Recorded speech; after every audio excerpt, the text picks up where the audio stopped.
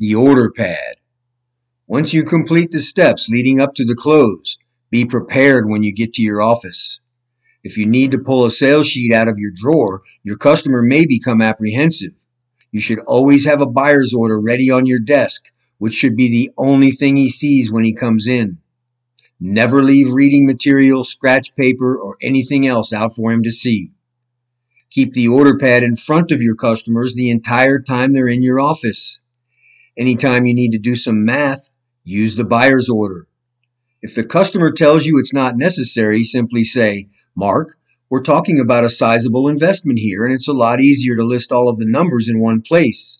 That makes sense, doesn't it? Using a buyer's order also lets your customer know that you aren't just sitting down for a chat, and it allows him to think earnestly about buying your vehicle.